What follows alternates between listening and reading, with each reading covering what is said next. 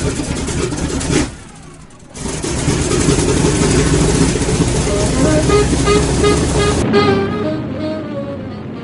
good morning and welcome to the Automotive Hour. I'm your host, Elaine Altazan. I was about to say with Mr. Brian Terry. Brian's out under the weather this morning, so I've got my wife, Miss Elaine Altazan, here in the studio. Good morning. There you go. Boy, you doing good so far. Well, I'm so happy.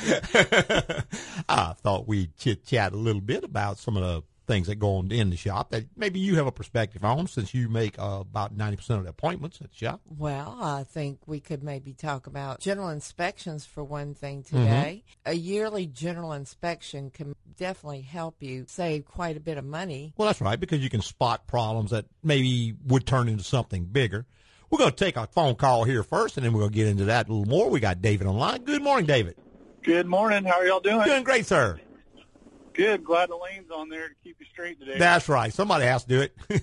Well, That's really, right. Me? I had a couple questions about, one, my minivan. I have a 05 Sienna from Toyota, and it's got the power sliding doors on the side. And when I first bought it, everything worked fine, but then eventually the remote buttons went out, and I guess the mechanism that controls that stopped working. And they wanted, like $1,000 or something to replace them. And so the power door still works when you pull the handle, but is there a preventative maintenance way to keep that working, or is that just kind of it lasts as long as it lasts and that's it? Well, yes and no, David.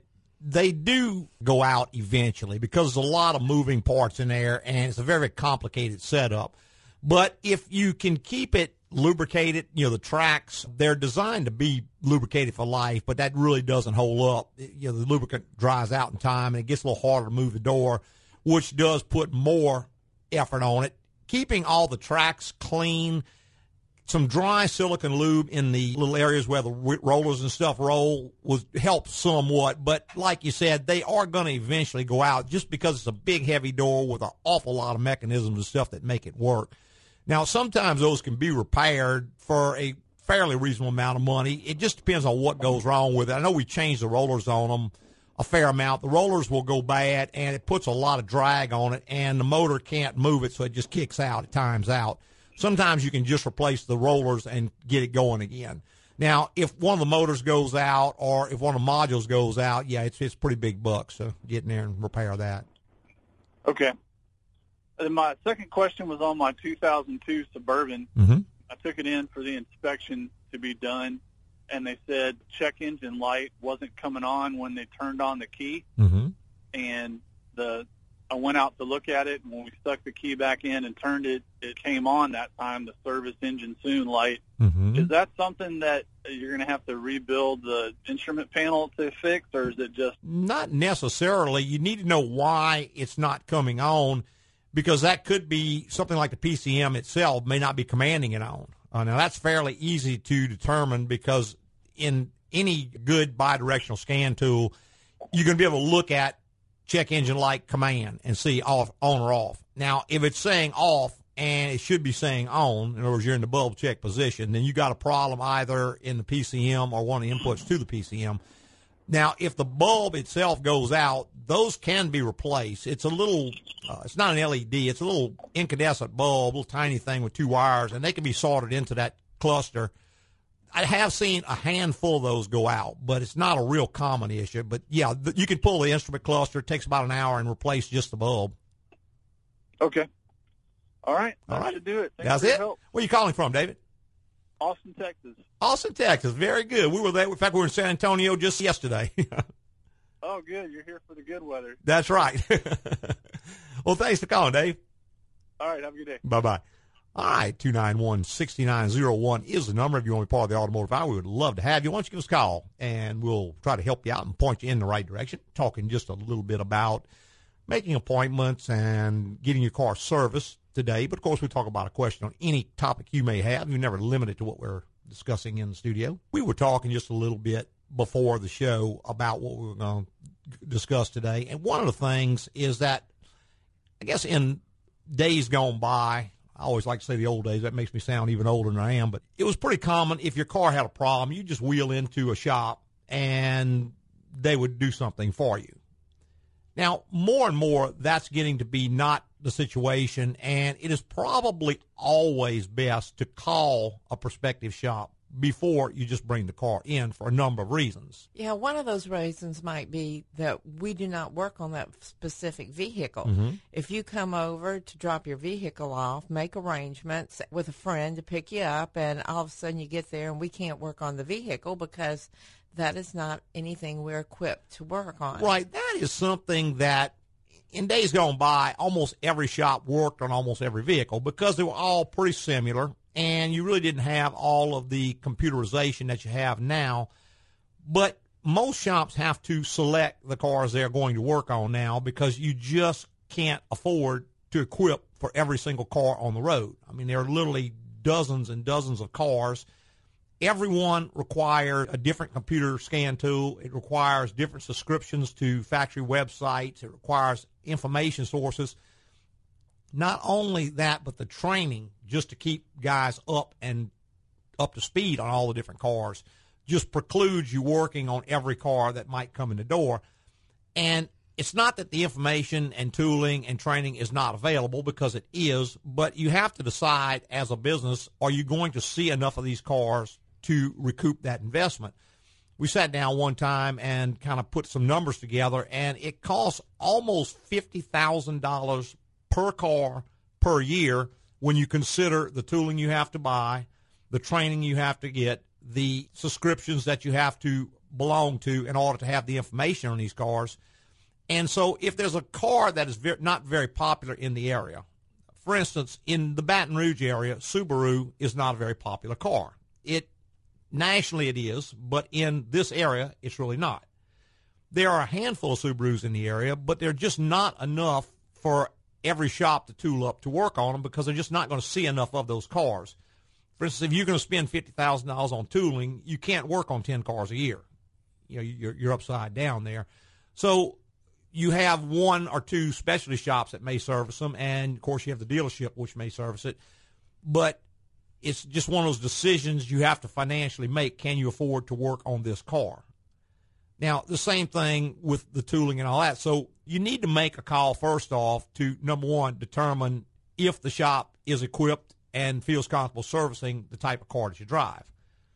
Now, another thing is most better shops are going to stay pretty busy. Yeah, so when you call and you're giving your complaint, make sure you give all the complaints at the time you make your phone call, because if you have a complaint that you haven't relayed to us at the initial phone call and you get there, we are in the business of repairing your vehicle, but there are times that we may not be able to fit that problem in. We will do the best we can, but there are just times it's not possible. Yeah, first, what you're talking about is when you call for an appointment, you tell us the symptoms, you tell us the age of the car, roughly how many miles you have on it, and we're going to estimate about how much time that vehicle is going to take to service, and we're going to block out that time. That means we're going to turn other people down in that time frame, so we'll have someone available to work on your car. Now, what that means is if we guess too much time, we're going to have a guy standing around with nothing to do, which you lose money. If you guess too little time, you're not going to have enough time to get the car done. So over the course of a day, a well-trained person can pretty much hit that very close and optimize everyone's time. The problem is if you make a appointment for, say, a oil change, okay, we'll block out maybe an hour for half hour for the oil change, maybe a half hour for what else we might run across. But then if you come in and say, okay, by the way, I need a set of tires and my brakes are squealing and the check engine light's on, well, you just expanded that 1 hour appointment to probably a 5 or 6 hour appointment, and the time may just not be available. So what is best is if you speak with whomever drives the car. I know a lot of times maybe mom will call and make an appointment for one of the children's car, and they just tell her one thing, and then she makes the appointment. Well, when they come in, they start telling all the other stuff. Well, if you're making an appointment for someone else, be sure you speak to them or let them make the appointment, or at least have them available when the appointment's made so we can be sure we get everything down. Same thing, a lot of times, Dad may call to make Mom's appointment. Well, she just tells him one thing, but then when they get there, she'll, well, it's doing this and this and this and this and this. one thing was on her mind when she made the appointment. However, when she gets to the shop, all these other things get there, and it kind of expands out and can create a problem for you if you have to have the car back that day. Hey, we got to take a quick little break. Be right back with a whole lot more. Plan to motor west. Sir, how did you get in here? I used my grappling hook and climbed in through the window. Well, as long as you have an appointment. Ah, yes, Mr. B. Wayne. Why are you stressed about your job? Doc, I live in an area with a high crime rate, and part of my duty is to fight that crime. But lately, it seems like every time I turn around, someone needs my help. It's like this bright light signaling. B. Wayne, help us. Well, Mr. Wayne, there's not much I can do in regard to your crime-fighting dilemma. But if you want some peace of mind, bring your car in once a year to AGCO for a general inspection. They'll inspect your vehicle bumper to bumper and let you know where you stand. And these guys are honest? Years ago, they advised me not to fix a minor electrical problem that I could live with because it was too expensive. They sound like good people. Okay, I've got to go. I sure wish he would use the door like a normal patient. Get your own peace of mind and schedule your general inspection today at AGCO Automotive. AGCO, it's the place to go. Hey, welcome back. If you just joined us, this is the Automotive Hour. I'm your host, Louis Altazan, with Miss Elaine Altazan. I'm my wife and, I guess, head appointment maker and accountant and whatever else, whatever hats you may wear. Whatever there is to do. Whatever needs to be done, that's what we try to get done. We're talking a little bit about making an appointment in a shop, and even the concept of an appointment is a relatively new thing because I hate to keep using the words the old days, but in times past, most shops worked on every car, and you just dropped in, and they would take the car in.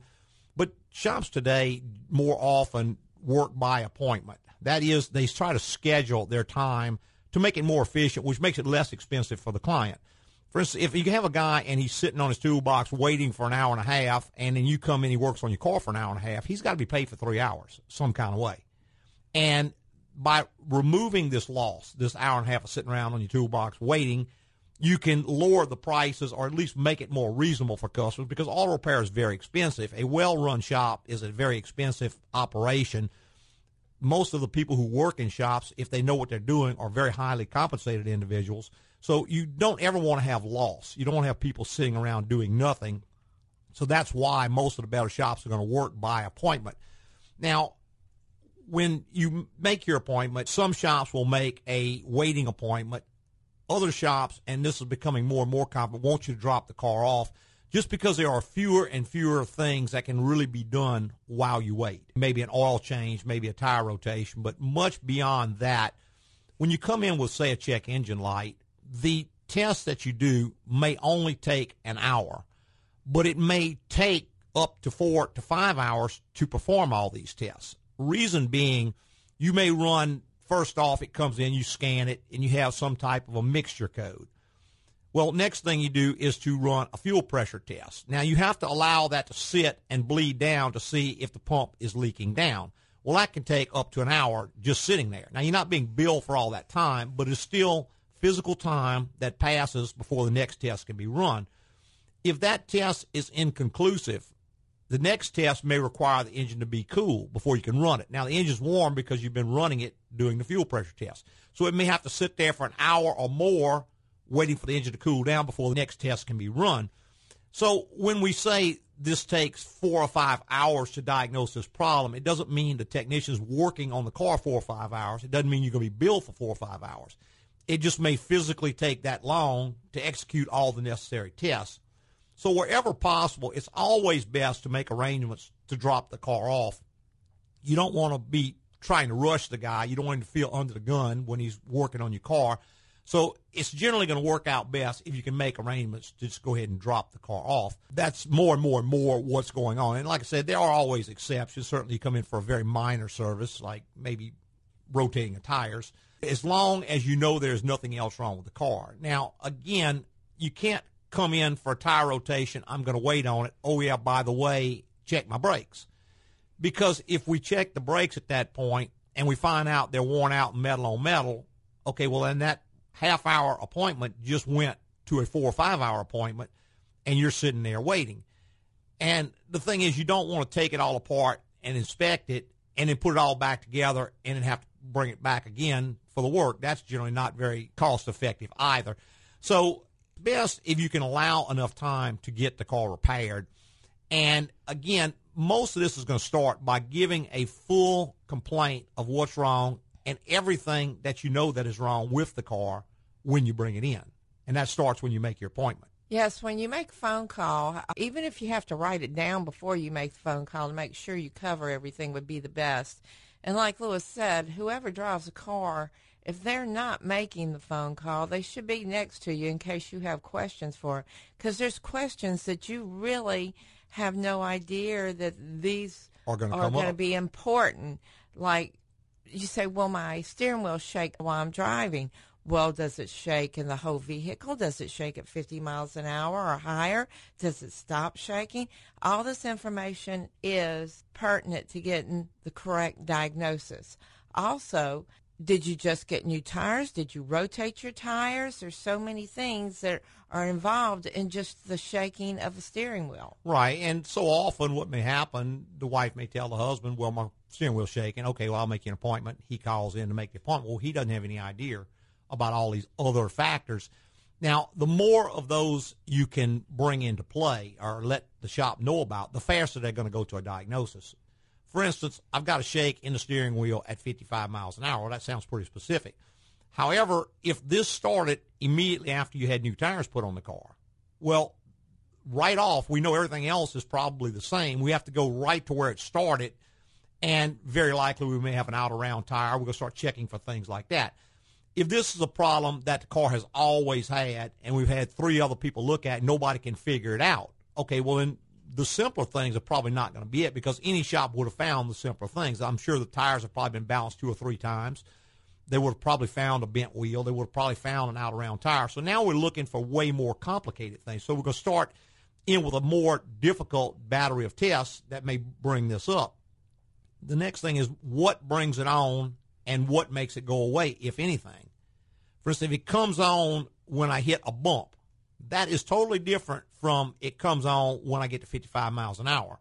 I know it sounds the same to you, the steering wheel shaking both ways, but to a technician, when something that comes on when I hit a bump is going to connote something loose in the front end, something that the bump is bringing on.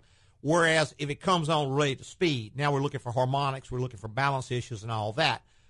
If the vibration in the steering wheel comes on when I accelerate and goes away when I let off, well, now we're probably looking at a driveline related sort of an issue.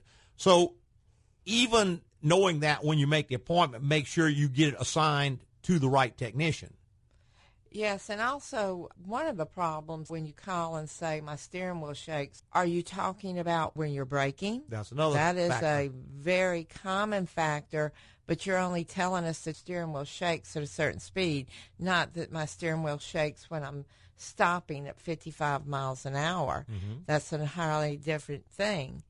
Well, and for instance, if the steering wheel shakes at 45 miles an hour just for a few seconds and then goes away, well, that is more likely going to be something like a torque converter lockup shutter.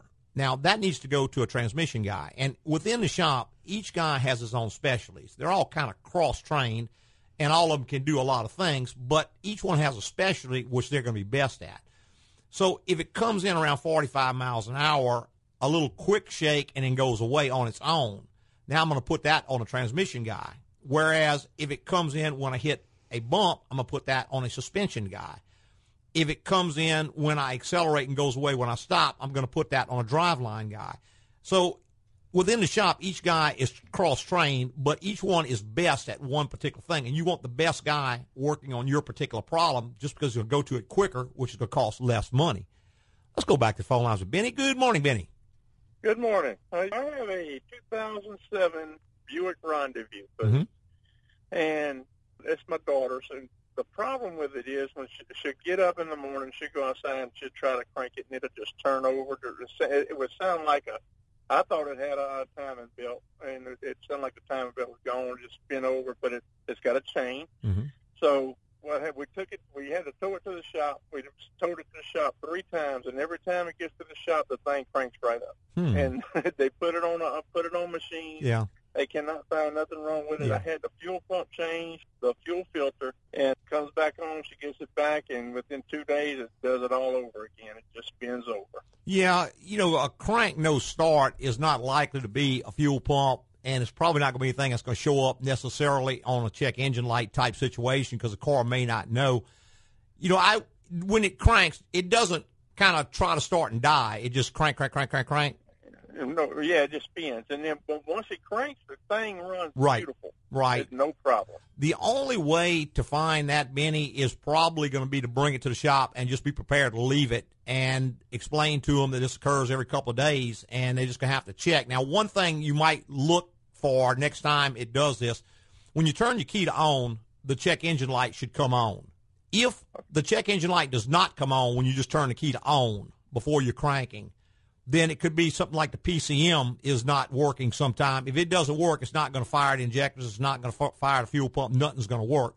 Another thing you can kind of look at is watch the tachometer in the car while you're cranking and see if it's bouncing just slightly. I mean, it's not going to be a lot. You got to look close. But if it's bouncing ever so slightly, then that means it's probably seeing the crank signal. Now, if that tach is completely dead, then you're probably not getting a crank signal. So I'd be looking at crank sensors and the wiring to the crank sensor.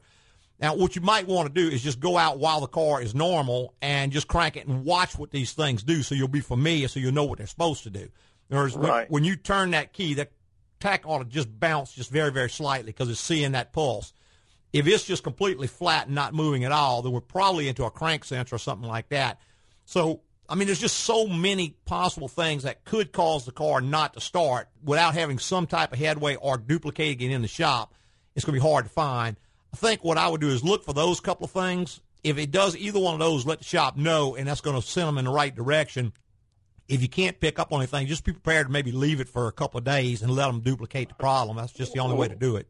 Well, that's the thing. I went to Florida for a week, and they had it for 10 days, and it cranked every time they tried to crank it. That can happen. That can happen. I sympathize with you, but I sympathize with them, too, because, you can't duplicate the problem. There's just no way to test it. It's just electrical, and it's either off or on, and if it's on, it's just going to say it's on. It's not going to tell you it's on now, but 2 days from now it's going to be off. Right, and I've done brought up 3 shops, so, they feel my pain. I understand it's not them.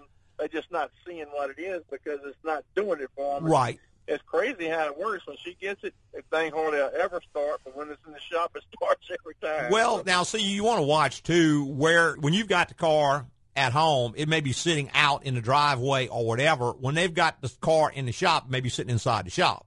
So that could be a factor. Moisture may be getting into something. You got to be sure you tell them exactly what it's doing, where it's parked, and all that kind of stuff so they can duplicate the situation in the shop.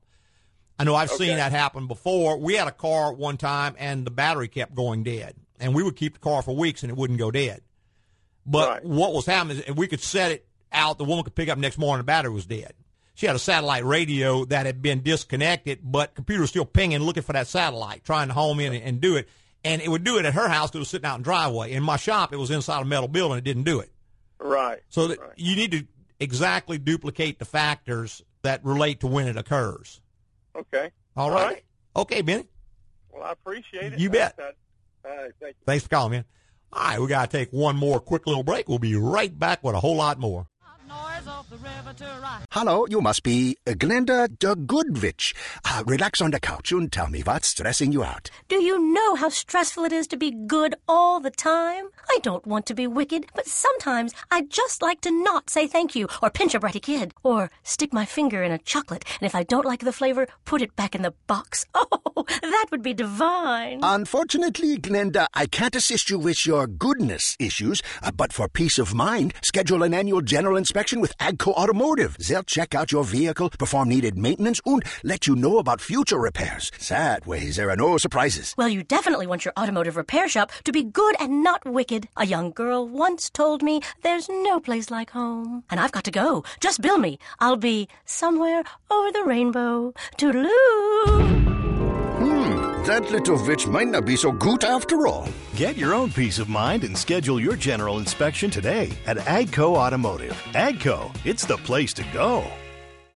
Hey, welcome back to Join Us the Automotive Hour. I'm the host, Louis Altazan, with Miss Elaine Altazan, our AGCO appointment maker and accountant and Coffee maker. Coffee maker.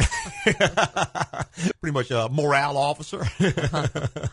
We were talking about making appointments. And there are times when it's not practical or maybe possible to make an appointment. For instance, the car is just broken down. That's true. And at those times, you can have your vehicle towed over to the shop if you've got time to leave it with us until we can get to it. Because there's plenty of times when appointments are made and these appointments don't turn out to be what's anticipated. And if your vehicle is there, then we can bump you up and fit you in sooner than your original appointment would have been scheduled. Yeah, very often that occurs where during the day, maybe we schedule an appointment, someone will come in, so I got a rattle noise. Well, you check the car and you find out the engine is knocking. Well, that just went from a rattle noise to a new engine. That person is going to have to take time to think this through, so on as that. It may be that it's not an immediate problem like it was before. You know, before he expected to be in and out in 3 or 4 hours. Well, now maybe he expects this car to be there for 3 or 4 days or longer. So time that they had blocked for him becomes available to someone else. Yes, we've had customers with appointments scheduled a week ahead, and they came and they dropped it. And through different reasons, it get bumps to the next day that they dropped it off. So, and that always turns out nicely. Yeah, I've had a guy just the other day who came in early. I want to say he was there at 7 o'clock. And when he walked in, I said, man, I am sorry. We're totally booked for the day. But why don't you hang around just a little bit and let's see what happens? Well, as it worked out, somebody called in and canceled an appointment they had made later in the day. So he was able to get checked that day. And then again, it turned out to be a much smaller problem than what anticipated, so he was able to get the car fixed that same day. Mm-hmm. And had we made an appointment, it might have been a week before we could have scheduled that appointment. Yes, it's always nice if you're able to bring it in and just leave it with us, because quite often you'll get a nice surprise. Yeah, well, very often it's just impossible to perfectly estimate how much time every car is going to take. So we try to overestimate slightly so we don't disappoint anybody. And that time can become available during the day. It's just I don't know. I have to plan for everyone taking exactly as long as it may take in order to deliver the car on time. So very often if you can leave the car in, even without an appointment, it can get moved up. It's just you have to be prepared that if it didn't get looked at today, well, maybe it'll get looked at tomorrow. If you got 2 or 3 days, or let's say the car is just broken down, it doesn't run anyway, so you've made alternative transportation arrangement, well, then it's not quite as critical. And like I said, that can happen very, very often. Mm-hmm. You know, another thing that you can prevent issues like that is by once a year bringing the car in for a general inspection. This is where we will go through, review the maintenance, review things that are pending to go bad. And what this can help to prevent is the breakdown, which is an emergency. In other words, you can schedule this at the time you like, time you prefer. We had a gentleman come in last week, and he came in. Someone had told him he needed ball joints in his vehicle, which he did not need. We checked it, and the front end was fine. However, while we're checking it, we look up, and there's a big trail of coolant, which is leaking down the side of the tank of the radiator. Now, it hadn't gotten bad enough where it was dripping on the ground yet, and apparently it hadn't been going on too long because he hadn't experienced a loss of coolant. But what we were able to do is by spotting this early, we were able to go ahead and replace the radiator at a time that was convenient for him, rather than maybe if it had not gotten caught and it had gone down the road 3 months from now on the hottest day of the year when you're late for a business appointment, that's when it goes out. You know, also, I do want to remind people that a general inspection is not a diagnosis of the problem.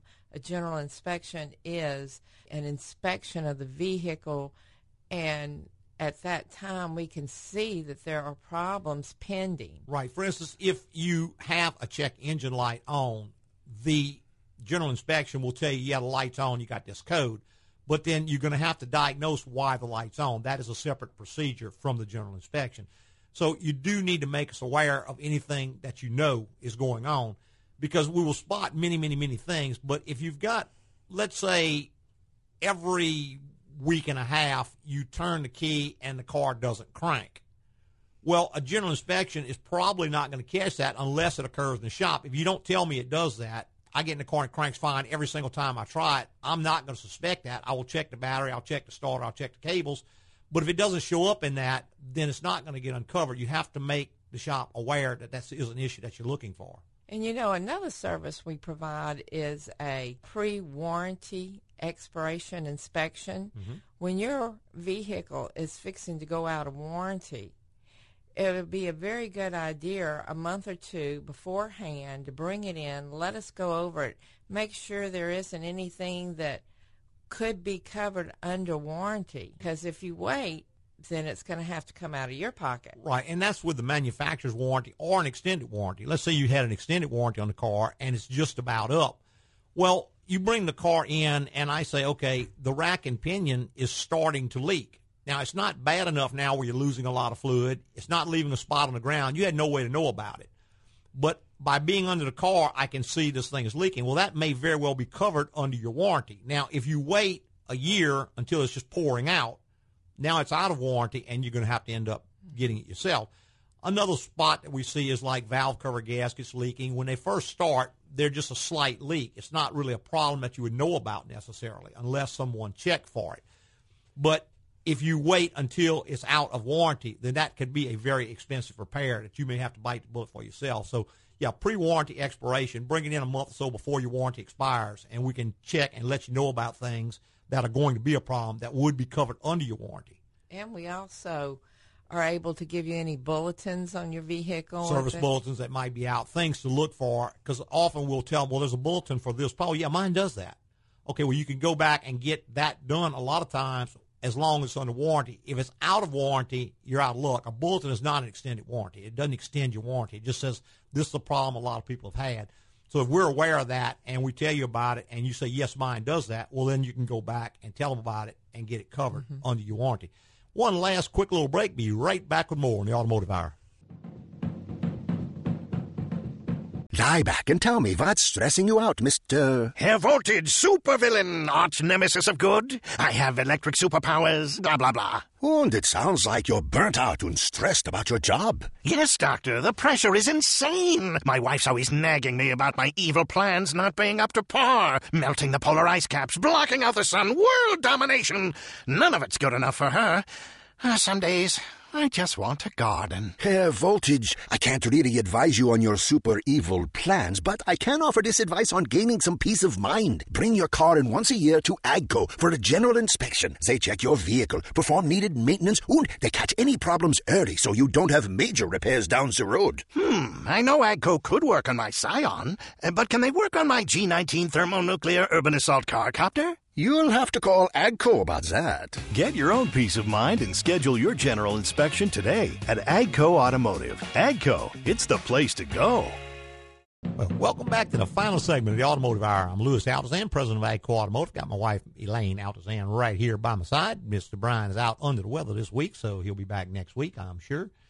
We were talking today just about the way a shop operates and how to maybe get better results, and we touched on the pre-warranty expiration inspection. Now, that is similar to a general inspection, but slightly different in that we are looking for things that would be covered under warranty that may be covered. So I'm checking service bulletins. I'm checking things that maybe you wouldn't be concerned with if you had to spend your own money on it. For instance, a leaking valve cover that is not causing a symptom right now, we may let you know about it, but it's something you may not want to spend your money to fix. If you got to spend the money anyway, you could put it off for maybe a year.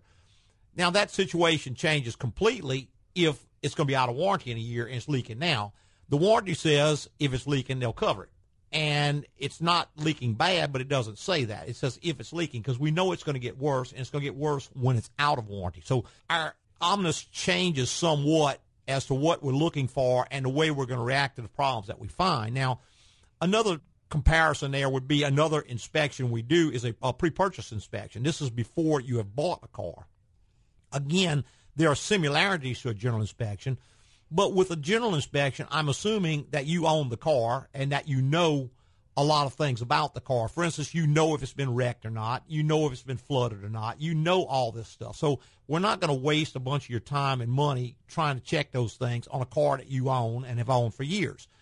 On a car that you are purchasing, I'm looking for hidden defects, things that could be hidden from you that you wouldn't know about. That's what you want to know about because you're trying to make a decision, do you want to buy the car or not? Quite often, vehicles will come in and say they've had the 100-point inspection. Right. And we had a specific customer come in one time, and he drove up, and tech went out to get in the car, and he's saying, I'm sure this is the one because it's had that 100-point inspection, but I wanted you to check them.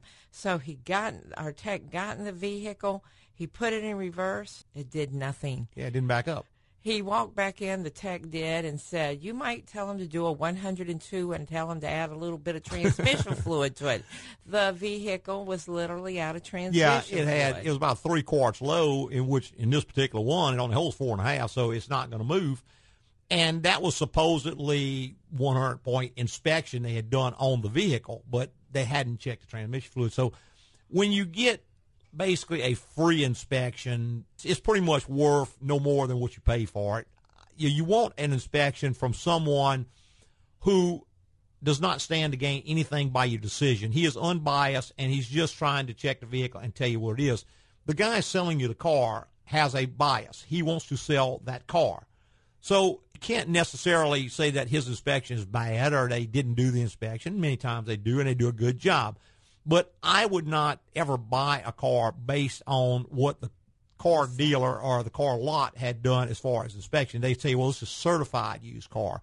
Well, all a certified used car is a used car that has an extended warranty tacked on the price for the most part. They haven't necessarily gone all through the car and made it like new, although sometimes they claim that. In some cases they may do that. I don't know. But what you want to do is you want to make sure the car you are buying is good and solid and has no problems. Another thing we see is that people will say, well, I'm buying a Toyota and that's a good car, so I still need to get inspected. Well, absolutely. It is a good car, but this particular one, we don't know what's happened to it. I did want to let one little point out in the fact that people will call and say, how much is a used car inspection? Well, it depends. The better the vehicle, the more it costs. Better it is, the more it's going to cost. Yeah, the more it costs. When you bring your vehicle in, if we put it up and we go test drive it, and then one of our techs immediately sees a major problem, he'll come in and tell Lewis, this guy does not want this vehicle. Well, we spent 10 minutes on it. You're going to get charged for 10 minutes. Right. What we do is we bill by the time we spend on that particular vehicle, and we're billing in 1/10 of an hour increments. And I'm looking for a reason not to buy the car, because as soon as I see a major reason not to buy this car, then it really doesn't matter what else might be wrong with it. In other words, if I put it in gear and it doesn't move, and I pull the dipstick and the fluid is black as tar, and it's all full of metal, okay, we know this car needs a transmission, which is going to be a $4,000 to $5,000 repair in some cases. Does it really matter what else is wrong with the car? I think that's enough information right there to make up your mind. Now, I've had instances where someone will say, well, I know the transmission is bad. He'd already told me that, and he's discounted the car, so go ahead and finish the check. Okay, well, great. We'll do that. Glad to do it. The point is, we want to charge you as little as possible to give you the information that you need. And the information you need is basically, should I buy this car? Yes, no. So you don't need a big inspection every single time. Sometimes just a small amount of inspection is going to tell you. Another example of that is where we put the car up, and it's obviously a flood car. You know, we get in the car and we smell a strong odor of musty smell. So we pull the carpet up, and there are leaves and pea gravel under the carpet. Look under the dash, and it looks like a flower garden full of white roses. It's all the connections are all flowered up. Really and truly, I would not go any further with that car. That is a reason enough for me not to buy it. And you'll have people, well, I'm getting a good deal on it. Well, you're not getting a good deal on a car that's going to give you trouble forever. You know, it's not a good deal. This is a car that is going to continue to give you problems, and there's a reason why insurance companies almost always total a car once it's been flooded, because it is a continuing problem. It just never goes away. So it's not a good deal. It's something you want to avoid. Like one of those cars where just the little old lady drove it for 5 miles a week and should be perfect because it only has 1,000 miles on it. Well, that's a good example, and we do run across that a lot, particularly here in the South, because we don't have salted roads. It doesn't freeze. So the cars last, the body of the car lasts almost forever. Unless you wreck it or something, it's going to last pretty much forever until you're tired of driving it. So it's not unusual at all for us to get mid-90s cars, which were some of the best cars they ever built, and someone has been driving it very, very, very little. Maybe it's an elderly person. Perhaps they were bedridden or whatever, and they just didn't operate the car much. Something occurs, either they quit driving or whatever, and the car goes on the market. Well, we had a lady not too long ago who brought us a little Toyota, and she had been operating it pretty much that way, just putting around town. She wanted a full general inspection. Well, when we started checking, the amount of money it would have taken to put this car back into good shape was probably in excess of the value of the car. No maintenance had been done. Not much had been done on it. It needed a timing belt. It needed a rack and pinion, which was leaking. It needed so many things that it was going to exceed the value of the car. Now, the way that she operates the car, and what I advise her, is just keep using the car until something breaks, and you can have that repaired because you don't use it very much. But the next guy buys a car, and he wants to go to work in New Orleans and back, so he starts taking a 100-mile trip once a day, and this car is going to absolutely come apart on him. First thing, timing belt's going to break, valves get the piston's going to need an engine. Next thing, he's not going to be able to keep power steering fluid in it because it's puking all the fluid out because now he's steering it more, he's driving it more. On and on and on and on it goes. So the way you operate that car, it may have been fine in the environment it was in. For someone who wants to put 5 or 6 miles a week, they may be able to continue to drive this car for a year or two. Eventually it's just going to fail. But if you're going to buy this car from someone who's been operating like that and then put it into full service, you're going to have big problems because so many things are related to time. Some things are related to miles, but a lot of things are related to time. And those can be very expensive to address. Guy came in the other day, and he says, I'm fixing to take a road trip. I'm going to take my truck out of town. Well, he had a 1998 model truck. Well, the first thing I noticed is the spare tire was original to the truck. Well, this spare tire is 20 years old and starting to come apart. Now, if you're putting around town, that may be an inconvenience if you have a flat, but more likely you're going to get a nail in one of your tires. It's going to start going low. You're going to go to the shop and have it repaired. But if you're out on the highway and your tire blows out and you got a 20-year-old spare, well, that's a big issue. So the conditions you're going to operate under are going to change the needs of the vehicle. If you got a car that occasionally is hard to start, again, if you're in town and you got another car, that's really not a big issue. You go out there, you crank it, doesn't start. Well, you go back inside, get a cup of coffee, come back out later, it starts. Well, that's great. You can use it like that if that's what you choose to do. You may have another car, so you just use your other car. But if you're going to take this car and go out on the road and you're halfway between here and nowhere and you stop for gas and the car won't start, that's going to be a whole different situation. So when the situations of operation change, the needs of the vehicle are going to change. So we kind of went a long way around the totem pole there, but like you had mentioned, a car with low miles relative to the years is very, very rarely, if ever, going to be a good deal for you. Those cars are generally going to have way more problems than a car with higher mileage and newer. So if you are going to make a decision to buy a car and you have X dollars to spend, let's say you've got $5,000 to spend. Well, that means if you get a fairly new car, it's going to have a lot of miles on it to bring the price down into your range. So let's say I can find a 2015 car with 150,000 miles on it. It might be in my price range because of the high mileage. I would not be scared of that car at all because it's only 3 years old. It's got 150,000 miles. They're driving 50,000 miles a year. This car is being operated on the highway. If the basic maintenance has been done, this car is likely to be in very, very, very good shape. The other side of the spectrum is a much older car with lower mileage. And unfortunately, people seem to think that's going to be a cream puff because of low miles. But the time has worked its damage to the car. Not only that, but sitting up brings on a lot of things that being operated does not. My truck is kind of an example of that. It's a 2002, so you figure it's 16 years old. The other day I had a low tire. Brian puts it up to fix the flat tire, and he says, boss, we need a couple of calipers on the rear. I'm like, wow, I've never even done brakes on this car. Why does it need calipers? Well, one of them seized up and starting to get hot. Okay, well, great. I went ahead and replaced the calipers. I was able to reuse the original brake pads. The truck only has, 60, 70,000 miles on it. It hadn't gone through one set of pads yet, but those 16 years are starting to affect the hydraulic system because that fluid, even though I've changed it out on a fairly regular basis, gets old. The pistons, which are plastic in this particular truck, get old, they start to swell up. One of the calipers was hanging. Now, had I not had that check, I probably would have known about it until the wheel started smoking. But the point is, on a newer vehicle, you would never expect to see that at low mileage. We get that a lot where people will come in, they've got fairly low miles on, and we find some kind of problem, and they say, well, why'd that happen at such low mileage? Again, it's the time. The time on some issues is worse than the miles. You know, that's true of batteries. Age, doesn't matter how many miles you've got. The age, about every 3 years, a battery is going to go bad. Consequently, something like a TPMS sensor, the tire pressure monitoring system, you get cars in 7, 8 years old, and generally the TPMS light is going to be on because there's a little battery inside of that sensor that powers it. It's not outwardly replaceable, or you can't change just the battery, but the time takes them out. Let's say the car only has 20,000 miles on it, but it's 10 years old. Every light on the dash may be lit up.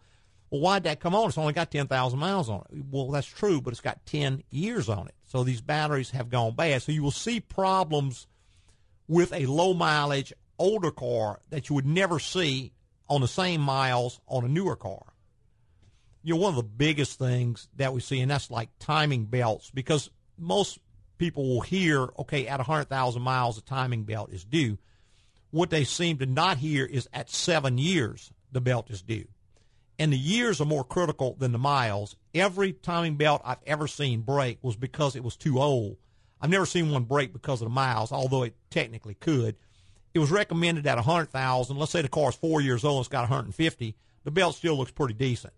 But let's say it's 12 years old and the car has 30,000. That belt is just about to break. It's dry rotted and it's gone because the age has gotten to it. I see we are just about out of time. We need to start winding on up and getting ready to get on out of here. Thank everybody who called today, and thank all the people who have listened to our show. We sure appreciate you listening. If you listen on podcast, we'd appreciate you going to the site that you listen and see if there's a place to put a review. If you give us a positive review, that's going to move us up in the rankings. So when people go in and type in a generic term like auto repair, it's going to move us up closer to where we come up and more people listen. More people listen, the longer we can do the show, they won't boot us on out of here. Hey, preceding was opinion based on our experience in the automotive industry. Have a great weekend.